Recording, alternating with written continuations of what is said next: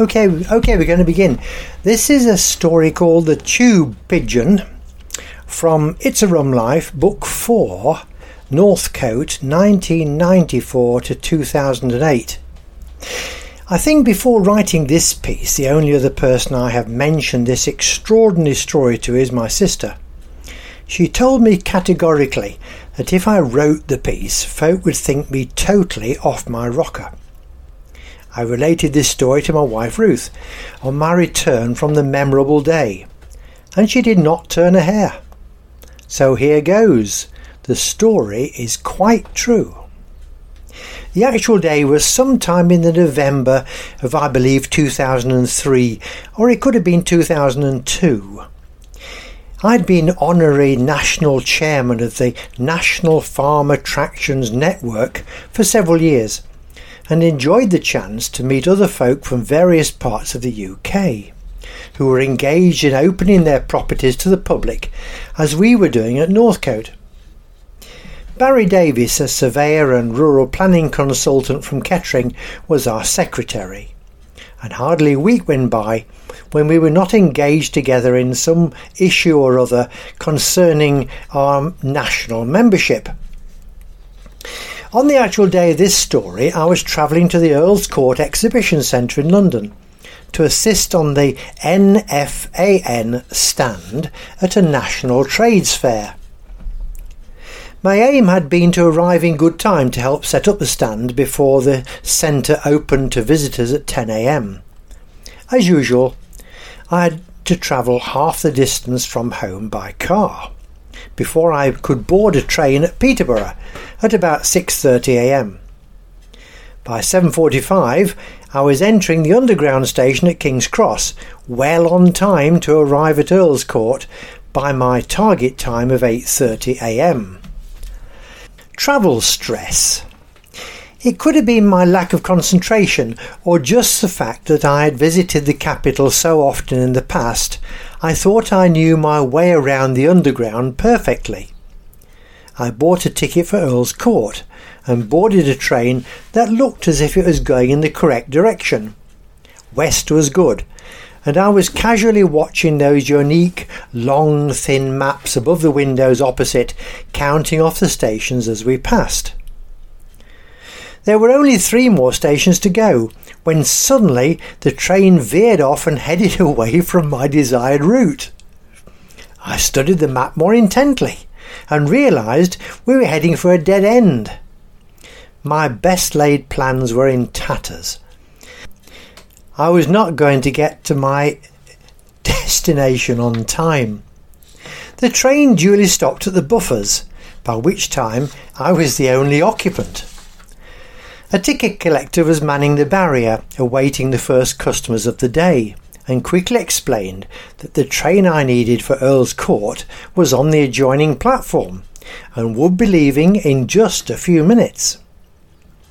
My only companion. I found the train, and it was clearly marked Earl's Court on its marker board. All the carriages were completely empty. It was just as if I was the only human on the planet. This made me rather uneasy and sapped my confidence somewhat. I entered a door in the centre carriage. This train had forward-facing seats, very much like a bus, and totally different to normal tube trains. I chose a seat 3 down from the doors, and on the opposite side of the train, facing the direction we should be going to travel. I waited and waited, perhaps for 10 minutes. No other passengers came to join me in any of the carriages, and then the whole train began to tremble, as obviously the driver had arrived and activated the train system. We were going to move shortly. Quite suddenly, and to my absolute surprise, through the same door as I had used, which was still open, a pigeon walked off the platform and into my carriage. As you probably know, some birds hop and some walk on the ground. I distinctly remembering this pigeon walking. It came into the centre of the carriage, looked up and down, then chose the first seat in the row in front of me, and quickly flew up and perched on the handrail on top of the seat back. The pigeon was happily perched on the seat rail, facing forwards in the direction the train should be going. I suppose my mouth gaped open. First thoughts were to find an attendant and ensure the train did not start with a distressed pigeon fluttering about in the carriage. It was then I realised that the bird was not distressed at all. It behaved just like any normal commuter. The only difference being I was the only human in the carriage and the pigeon my only companion. The doors closed with their usual swish and gasp of air, and the train moved out of the station. As we gathered speed and smoothly twisted and turned on our journey, my companion remained on his chosen perch, and simply leaned left or right as the curves came and went. It was a commuter, and had obviously done this all before. Still not believing my eyes, glued on the seat just 6 feet in front, it came as no surprise when we stopped at the next 2 stations, doors opening and subsequently closing, and the pigeon resolutely remained on the seat of his choice. The pigeon obviously knew where he wanted to be and was clearly watching through the windows at everything we passed. Earl's Court Station was the next stop, and as the doors opened, my friend hopped down from his seat and walked out of the door. I was still so astonished I almost forgot this was my stop too, and only managed to get off the train before it was once more on its way. I think the most astounding thing about the whole episode was not that the bird had actually chosen his seat, perched on the seat back facing the direction he was going, and swayed with the train motion. That all seemed so natural after the bird actually walked on board. Everywhere you see birds, they're normally flying in and out, here and there, they fly. This bird never flew that I saw at all, except to get on and off the seat of his choice. It actually walked on board from the platform, and then when it arrived at its chosen destination, it walked off again onto the platform and disappeared.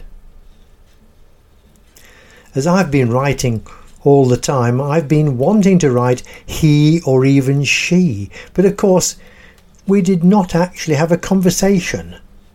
Few Londoners do they? There we are, that's the end of that little story. We hope you've enjoyed it. Brought to you by Cracker Books, written and read by Keith Sanders. Lots more stories to read on Keith Sanders is thestoryman.wordpress.com or crackerbooks.wordpress.com. Lots more free audio stories on this Buzzsprout site, and there are dozens of videos to watch on Keith Sanders, the Short Story Man, on YouTube. There's a shop where you can see all the stories that you have read or listened to compiled in book form. The books are on sale. They're not expensive. They're downloadable from the internet. Have a look at the site richardkeithsanders.selz.com.